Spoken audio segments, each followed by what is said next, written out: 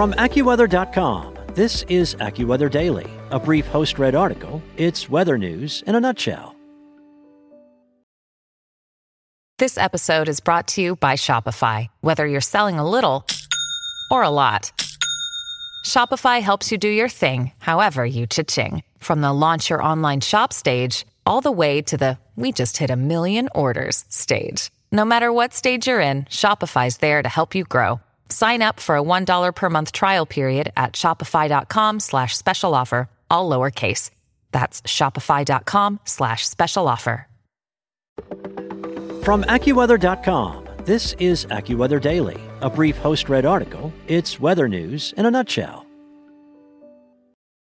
Today is Wednesday, February 10th, brought to you by Audible. The NTSB reveals the probable cause of the fatal Kobe Bryant helicopter crash by Mark Palaio. The National Transportation Safety Board held a briefing Tuesday to announce its findings on the probable cause of the helicopter accident last year that claimed the lives of basketball legend Kobe Bryant, his 13-year-old daughter Gianna, and the 7 others on board. Over the 12-plus months since the fatal crash on January 26, 2020, the team of safety investigators analyzed every element surrounding the flight conditions and pilot Ara Zabayan.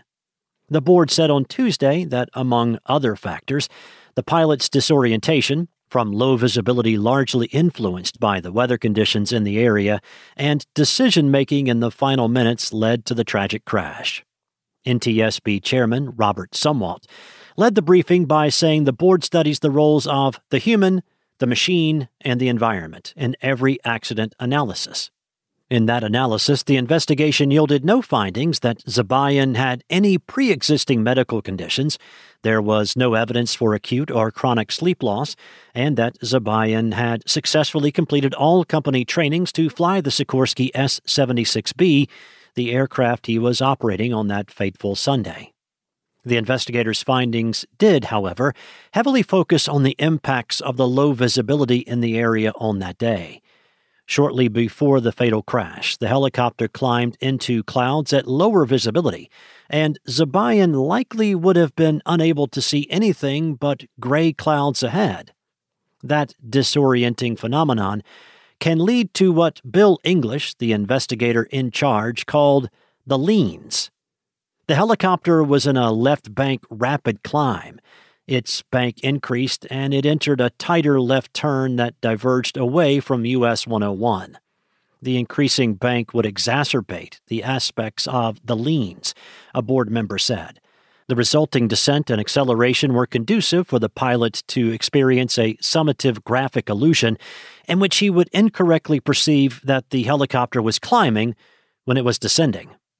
As the helicopter continued this deep descent, the pilot was either not referencing the instruments or having difficulty interpreting or believing them due to the compelling vestibular illusions, and he did not successfully recover the helicopter.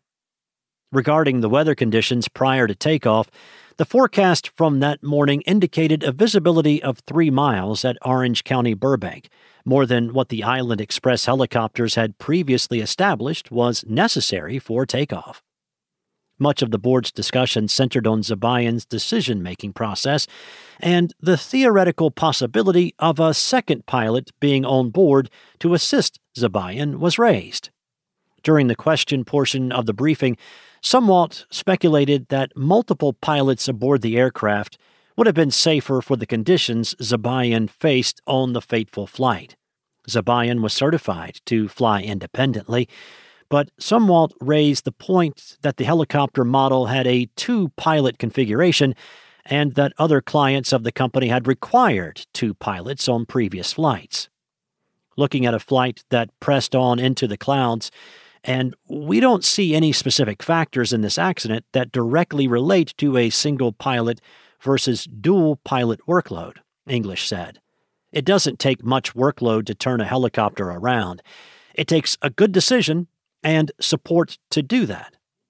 On top of flying solo, the investigators also found that Zabayan was likely distracted in the moments ahead of the steep descent by a number of commands that he had to follow. After speaking with air traffic controllers after climbing higher, the pilot was asked to indent, meaning he had to move his hand to press a button.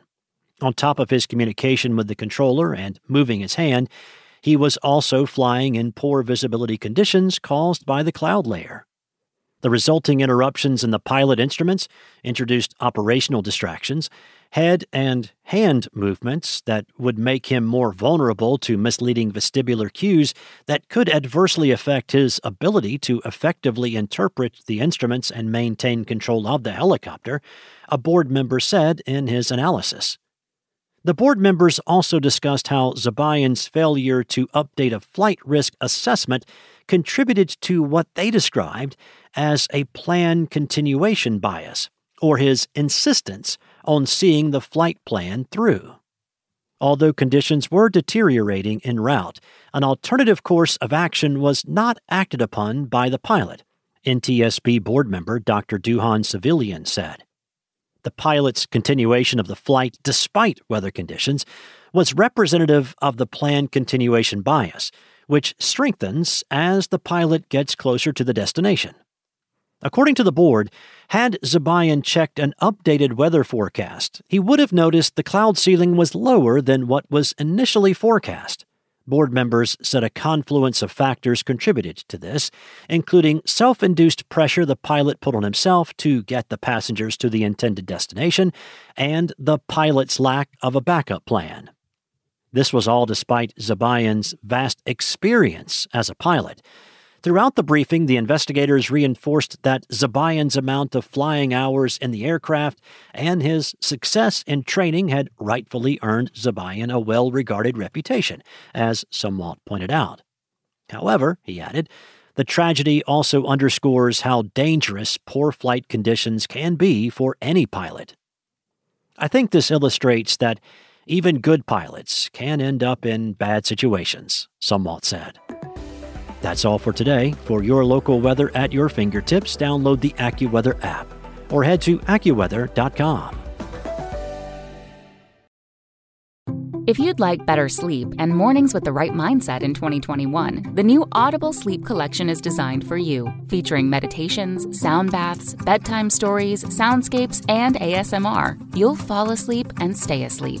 Experience the Audible Sleep Collection, plus thousands of podcasts, select audiobooks, and Audible originals as part of the Audible Plus catalog. Sign up at audible.com and enjoy your first 30 days on us.